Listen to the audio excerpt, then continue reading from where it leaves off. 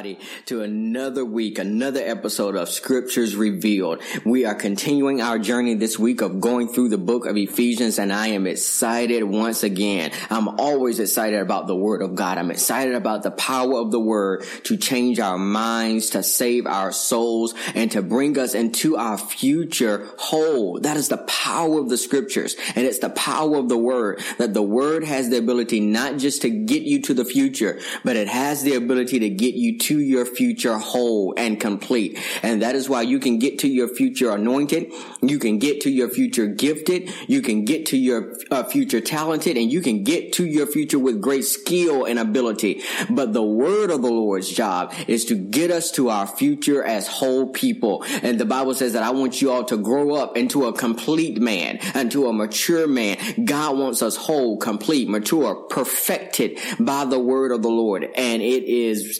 the ultimate job. The ultimate end goal of the word of the Lord is to perfect you. The ultimate end goal of the word of the Lord is to save the soul, the mind, the will, and the emotions. So if your mind is out of whack, if your emotions are unstable, if your will is indecisive, it is because you are now grounded in enough word and enough scriptures that you need to be grounded in. It is the power of the word of God. We must maintain a hunger and a thirst for the word of the Lord. The Bible says, even in the book of Psalms, David said, when my life felt like that I was eating dust, it was the word of the Lord that revived me and brought life to me again. David understood. If we talk about David, who was a man after God's own heart, he was a man that understood that if I'm going to live according to the standards of God, I've got to be invested, I've got to be immersed, I've got to be submersed in the word of the Lord. And that no matter what is going on in my life, if I ever need to be revived, I go to the scriptures. And so that is, again, the end goal of even this podcast, Scriptures Revealed. The point of the scriptures being revealed to you is to bring you to life, and to bring you to life in a whole way. God is trying to get out of you a level of wholeness, and he wants you immersed and drenched in the word of the Lord to guarantee and to assure how whole you are going to be for your future. So that's just a free admonition to you all as we are continuing this journey. I want you to be excited, and I want you to forever be hungry for the scriptures of the Lord to be revealed to you. So again, we are continuing our journey through the book of Ephesians. This has been a delight, and we are going to move all the way to verse 14 today, and we're going to conclude our series within the series. Of course, we're journeying through the book of Ephesians, but we've been doing a 3-part series on kingdom naturalization. And what we've been talking about is how when we get to Ephesians chapter 1, verses 3 through 14, it is not just a list of blessings or a list of Christian benefits or Christian advantages, whatever you want to call them, but it is actually unfolding for us the kingdom naturalization plan. How is it that God took you, a sinner you were dying in your mess? As a matter of fact, you weren't dying. The Bible says you were dead in your sins. You were dead in your trespasses. And how did God take a dead sinner and make a dead sinner a child of God, a child of the King, a citizen in the nation of Jesus Christ? And the process that he did, the Godhead all played a part in this. God the Father played a part. We learn in part 1 of this that God's part was that he chose us before the foundation of the world. So he chose us, he predestined us, and he accepted us. That was his part in the naturalization process. We learned last week in part 2 that Jesus, the Son, had a part in naturalizing us into citizenship of the kingdom of God, or the nation of Jesus Christ. And Jesus' job in that series, we went through those verses. It was verse 7 through verse 11, I think we got through, or maybe it was verse 12. Yep, it was verse 11 that we got through, and we learned that Jesus' part in the process was that he redeemed us, and that and we learned the power, the beauty of redemption, and all of that entailed for us. And we also talked about how not only did he redeem us, but he made known to us the mystery of his will, and he also made us a part of the heritage of the Lord. And so we learned those things in part 1 and 2, and today we're going to learn and embark on discovering what the Holy Spirit's job is and naturalizing us into the nation of Jesus Christ. And then we're going to conclude this series. Now, I want to give you a heads up. Now, after we finish with today, next week, I am doing a special edition teaching before we get into this wonderful prayer in Ephesians chapter 1. We're going to start that prayer. I want to start it at the top of the month in May. So next week, I'm going to do a special teaching entitled The Royal Family. And I'm going to show you something beautiful about you in regards to the Godhead and how we relate and how we are family, how we are part, and what that actually means, and how the spirit of this age and even the New Age doctrine has come and twisted and perverted the gospel, when the beauty of it is in the gospel. The beauty of its reality is in the fact that we are a part of the royal family. The Godhead is a family, and we are a part of the royal family. Does it make us God? Does it make us divine? So don't go off on that heresy. But it does enlighten us about a beautiful truth of being accepted into the royal family. So we're going to talk about that next week as we conclude this week on the Holy Spirit's job, his part, his assignment, and naturalizing us into the nation of Jesus Christ. All right, so now that we got those preliminaries out, let us jump right on into the scriptures. We stopped at verse 11 last week, and I'll just reread that verse. It says, we have also received an inheritance in him. In other words, we learned last week that not only did we receive an inheritance, we became an inheritance in him, or in the nation of Jesus Christ, or we became the heritage of the Lord in the nation of Jesus Christ, predestined according to the purpose of the one who works out everything in agreement with the decision of his will. I love that. Now, this is just a sidebar for you. I want us to pay attention to the fact that Paul says that God works out everything in agreement with the purpose or the decision of his will, with the purpose of his will. Some of you need to be encouraged. I'm really feeling a real prophetic lean and weight on the teaching today, because I really feel like some of you that are listening need to be confident in the fact that every decision God is making about your life and everything that God is working in your life is in agreement with his decision according to his will. It is the decision of his will. Nothing that God is working is outside of his will for you. That you are not off target. You are not off track. You are right where you need to be. And the enemy likes to use time to beat people over the head, to make you think you're in a race against time. But the most liberating thing you can do is realize that time is not your enemy. Time is a servant to what God is working in your life. Time is serving God's work in you. That's what it's doing. It's not an enemy. Don't fight against it. Don't wrestle against it. But realize that it is a servant to the plans and the purposes of God. It is serving God's work in you. Let God, that's why the Bible says in James, let patience have her perfect and complete work, because God is perfecting things in you.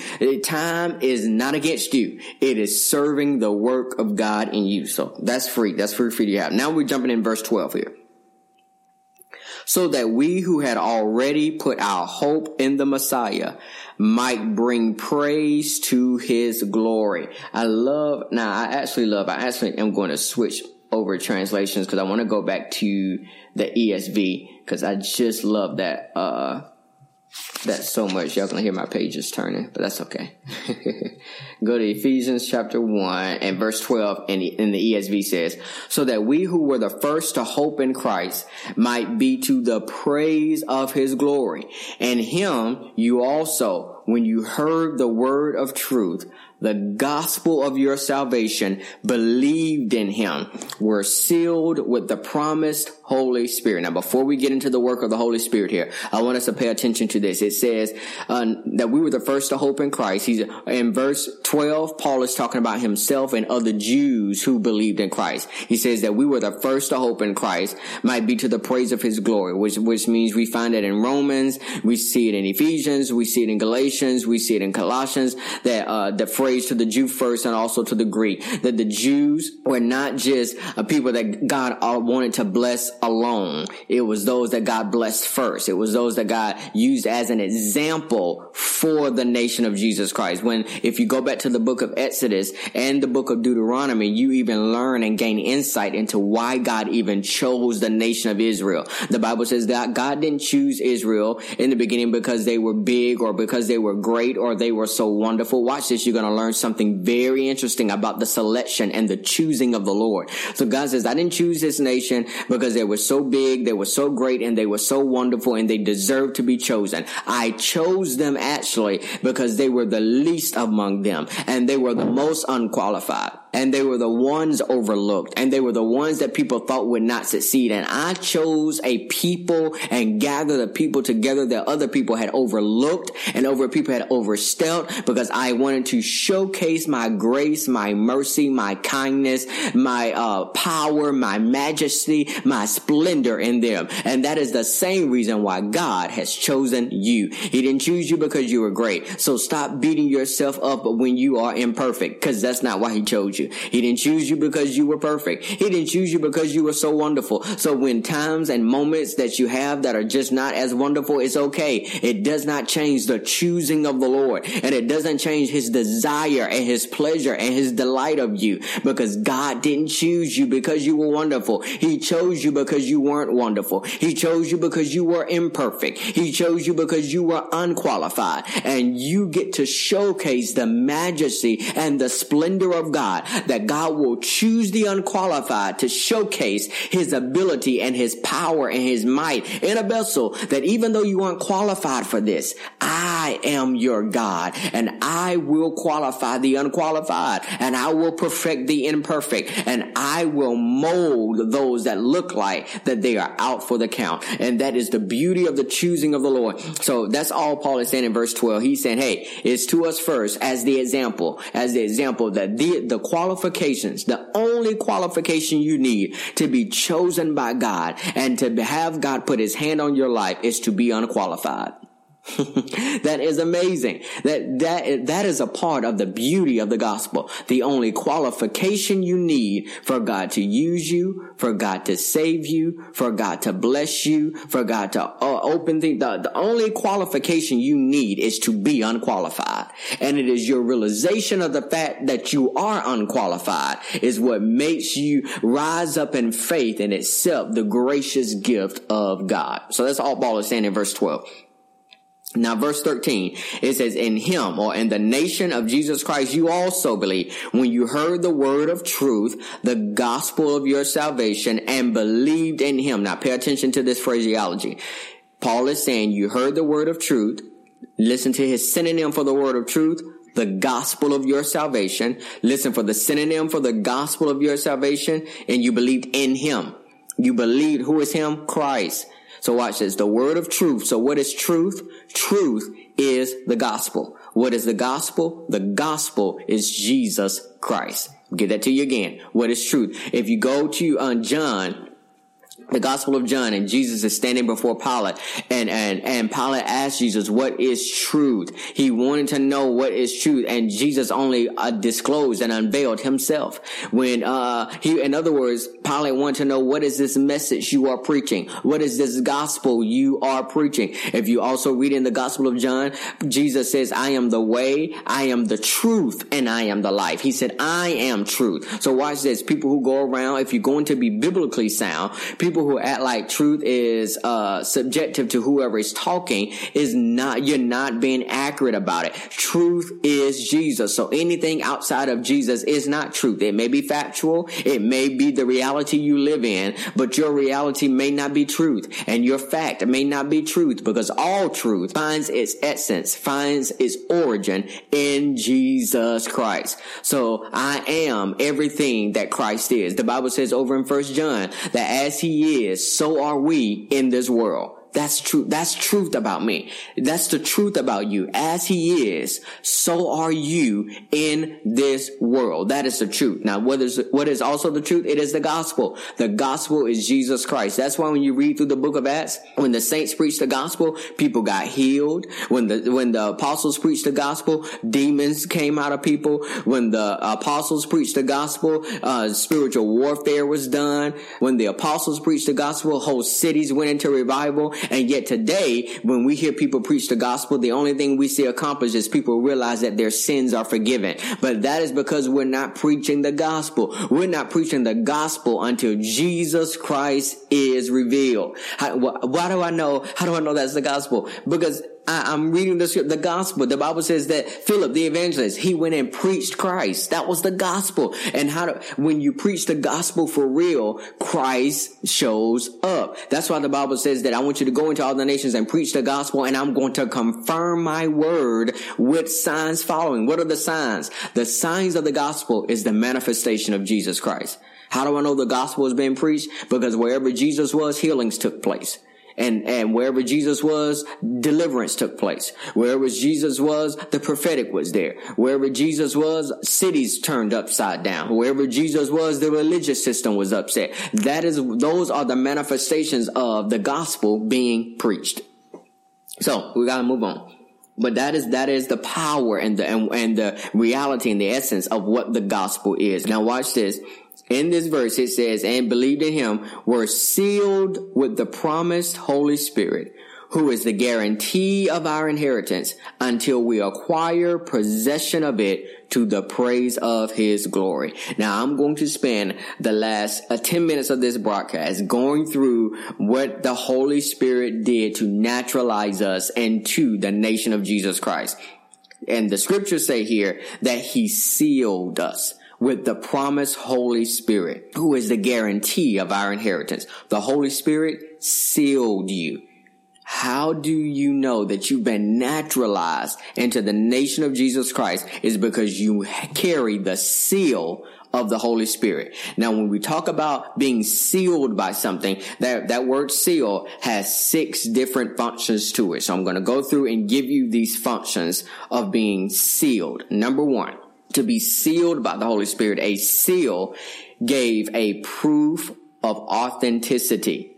Okay? It gave proof of authenticity. So what does the Holy Spirit do to naturalize us into the nation of Jesus Christ? Is the Holy Spirit is the proof that we are authentic citizens. That's what it means to be sealed or to be marked by the Holy Spirit. But that's why the Bible says over in the book of Romans that you have the Holy Spirit. You know, we have doctrine that says that if you're not baptized with the Holy Spirit, that you're not saved. No, you can be saved and not baptized and not immersed in it, but you cannot be saved and not have the Holy Ghost. You need the Holy Ghost to seal you, to mark you, to give you your proof of authenticity, to give you your proof that you are authentically a citizen in the nation of Jesus Christ. Now watch this. Number 2, what a seal does. A seal is the formal ratification of a transaction. Now we talked about a transaction a couple of weeks ago because we learned that redemption is a transaction. It is a transaction. What the Holy Spirit does in the life of a believer, in the life of a citizen of the nation of Jesus Christ, what the Holy Spirit does is that he confirms that redemption has truly taken place in your life. That's why you need the Holy Ghost. That is why we need the Holy Spirit a part of our lives, because he's going to confirm that you've been redeemed. You know what that redeemed is? Talked about a distinction, a division between you and what's not like God, a division between light and darkness, a division between unclean and clean. So the Holy Spirit is going to come along and confirm that, hey, you are redeemed. The Holy Spirit is the one that's going to say, put that down, pick this up, take this off, put this on. Don't go there, go over here,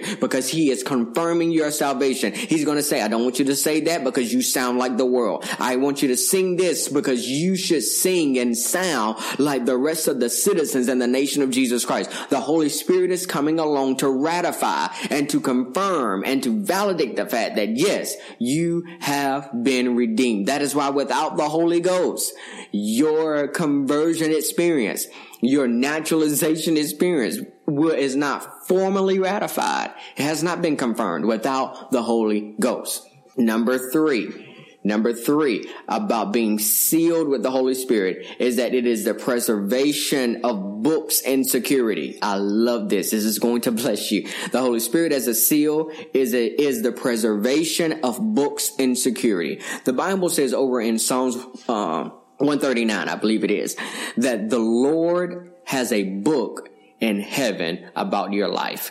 As a citizen in the nation of Jesus Christ, every citizen has a book in that nation.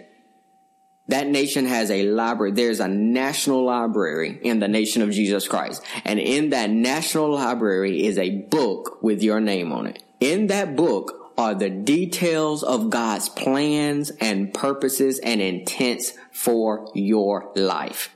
I love this shit. This is going to bless you. As a matter of fact, let me go over. We got a little bit of time before I run out of time. I want to actually read that. Let's go to Psalm 139 because I want you to see this. I want you to see this. Psalm 139.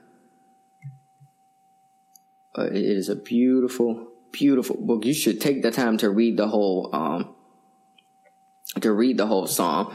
But it says here, my frame was not hidden from you when I was being made. This is verse 15. When I was being made in secret, intricately woven in the depths of the earth, your eyes saw my unformed substance. In your book were written, every one of them, the days that were formed for me, when as yet there was none of them. How precious to me are your thoughts, O God. How vast is the sum of them. I love that this reveals the honor and the value that the psalmist had on the thoughts of God, because the psalmist understood that there was a book. That's what it said. Go back and look at that. Look at Psalm 139. It says, in your book it was written to me. That's verse 16. In your book was written every one of them, the days that were formed for me, when as yet there was none of them. Which means before I was born, there was a book on my life, on my days, and these days were formed for me. You're not living by happenstance. Every day has been formed for you, which means God has loaded every day with surprises for you, with tests for you, with challenges for you, with rewards for you, with moments of celebration. Every day has been formed for you. If you would wake up with the realization that you are awakening into a day that has been formed for you, the odds are not against you, because the day has been formed for you. I don't care what's going on. I don't care what it looks like. The day has been formed and it's been written down in a book. Now, if you connect that to what Psalms 139 with Ephesians, and with the Holy Spirit being a seal, you're going to learn that He is the preservation of the books in security. What does that mean? The Holy Spirit is the one that is securing your future. The Holy Ghost is the one that is making sure that what God thinks about you and what God has planned for you will come to pass. The Holy Spirit is going to make sure that you stay on track. You stay in the timing of God. You stay in the pace of God. He is the seal of God on the book of your future and the book of your destiny. He will preserve that for you. That's a part of the sealing of the Holy Spirit. Number 4, sealing was a badge of deputized authority, which means that a part of the seal of the Holy Spirit, how do you know that you've been naturalized into the nation of Jesus Christ? Is because every citizen in that nation, every citizen has been given a degree and a level of authority that's why the Bible says that believers, these are, look at Mark 16. Mark 16 is going to give us what the believers have as citizens of the nation of Jesus Christ. That's all it's given us. What believers have. Watch this. It says, go into all the world and proclaim the gospel to the whole creation. What is the gospel? Proclaim Jesus. Proclaim Christ. Whoever believes and is baptized will be saved, but whoever does not believe will be condemned. And these signs will accompany those who believe. In my name, they will cast out demons. They will speak in new tongues.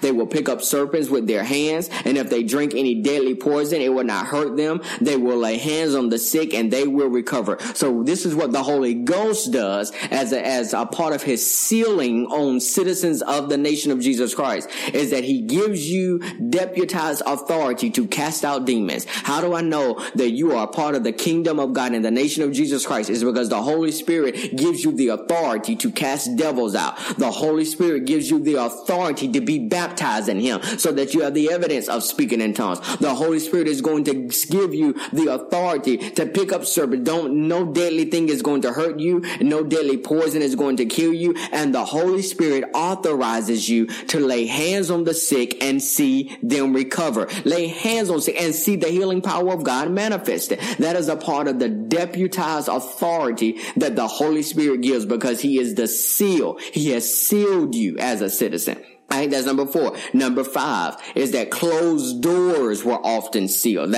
So a part of the sealing of the Holy Ghost is he closes doors. He closes old seasons. He closes the door on the old you. That's why the Bible says, therefore, if any man be in Christ. In other words, therefore, if any man be in the nation of Jesus Christ, old things have passed away. Behold, all things have become new. What is that? That is a part of the work of the Holy Spirit to make old things pass away and to make all things new. If you want something new to manifest in your life, you got to submit to the work of the Holy Ghost. You got to submit to the work of the Holy Spirit in your life. And the final aspect of being sealed of the Holy Spirit, number 6, is that it was an official mark of ownership. The Lord owns you. Redemption is not just about getting you out of trouble, but it's about bringing you into a degree of being owned and submitted to the ownership of God Almighty. That is why we call him Lord. Not because it's great and the religious thing to say, but we call him Lord because he is my owner.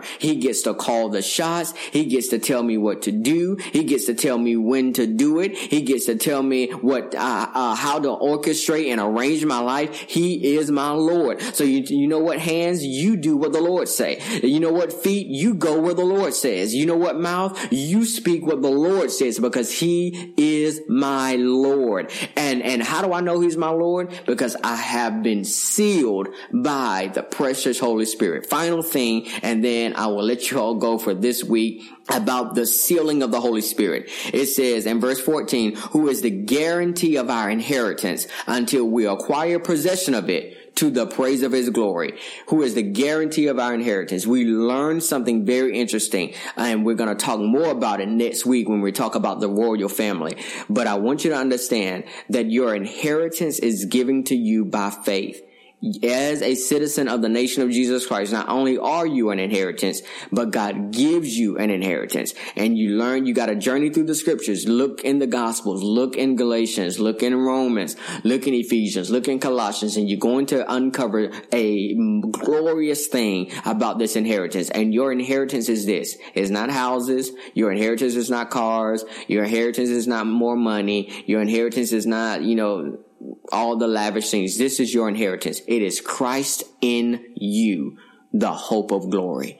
That even Romans talks about that the sufferings of this present time are not worthy to be compared to the glory that shall be revealed in you. Glory is the inheritance of kingdom citizens. Glory is the inheritance of the citizens of the nation of Jesus Christ. And what is the guarantee that glory is going to be manifested in you is the Holy Ghost.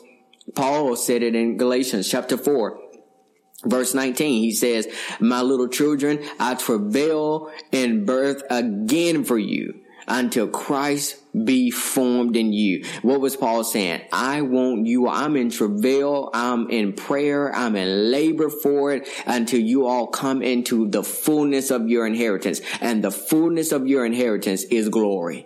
It is Christ in you, the hope of glory. And when you come into the fullness, yes, part of the inheritance is the glorification of our bodies. Yes, it is what we're going to walk into in the future is to have glorified bodies. But the reason why we're going to have glorified bodies is because our inheritance is glory.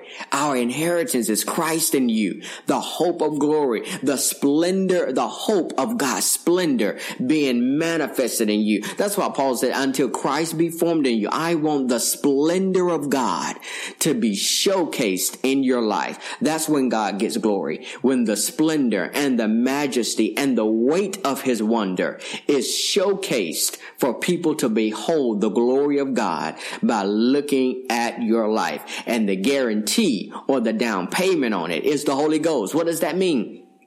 The Holy Ghost is the Holy Spirit is what is the guarantee that I'm going to manifest glory. If I want to, because I can't manifest glory without the Holy Spirit. But with the Holy Spirit, he's guaranteeing that I'm going to move into the fullness of that glory. If I stay submitted to him, if I follow his leading, if I let him guide me into all truth, then I'm going to allow the Holy Spirit to lead me into my inheritance. He's going to lead me into a glorified life, a life that exemplifies the splendor, the majesty, the wonder, the weight of his beauty in my life. That is your inheritance, to showcase the glory of God.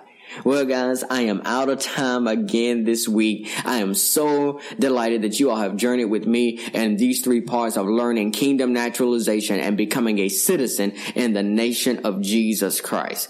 Don't forget to join me next week as we do a special edition teaching on kingdom naturalization, but talking about the royal family and what that looks like, what it means for you, how it's going to bless and impact your life. And then the first part of May, we're going to continue journeying through chapter 1 and go through one of the most beautiful and power-packed prayers there is in the Bible. And so then we're going to conclude. So by the end of May, guys, we're finally going to make it an end and finish through chapter 1 of Ephesians and jump into chapter 2. So again, I am excited. Let the word continue to bless you. Continue to immerse yourself in the word until the word. I want us to remember that the goal of Ephesians is to make us fall in love with Jesus. Think about it. Everything you're learning, the goal of it is to make you fall more in love with Jesus, for you to have an undying love for him. Because the more you love him, the more you will surrender to him. And the more you live surrendered, the more you will be and do everything God has called you to be and everything God has called you to do. But you can't get to purpose without surrender. But you cannot get to surrender outside of love. So let's keep that in mind as we are continuing this journey. All of this information, all of this revelation, all of this insight is to cause your heart to become intoxicated with the love of Jesus. So guys, join me again next week, same place, same time for Scriptures Revealed, as we allow the Word of God to explode on the inside of us, illuminate us, and bring us into greater realms of revelation so that we can love more, surrender more, and live in purpose more and more. Love you guys. I'll see you all next week.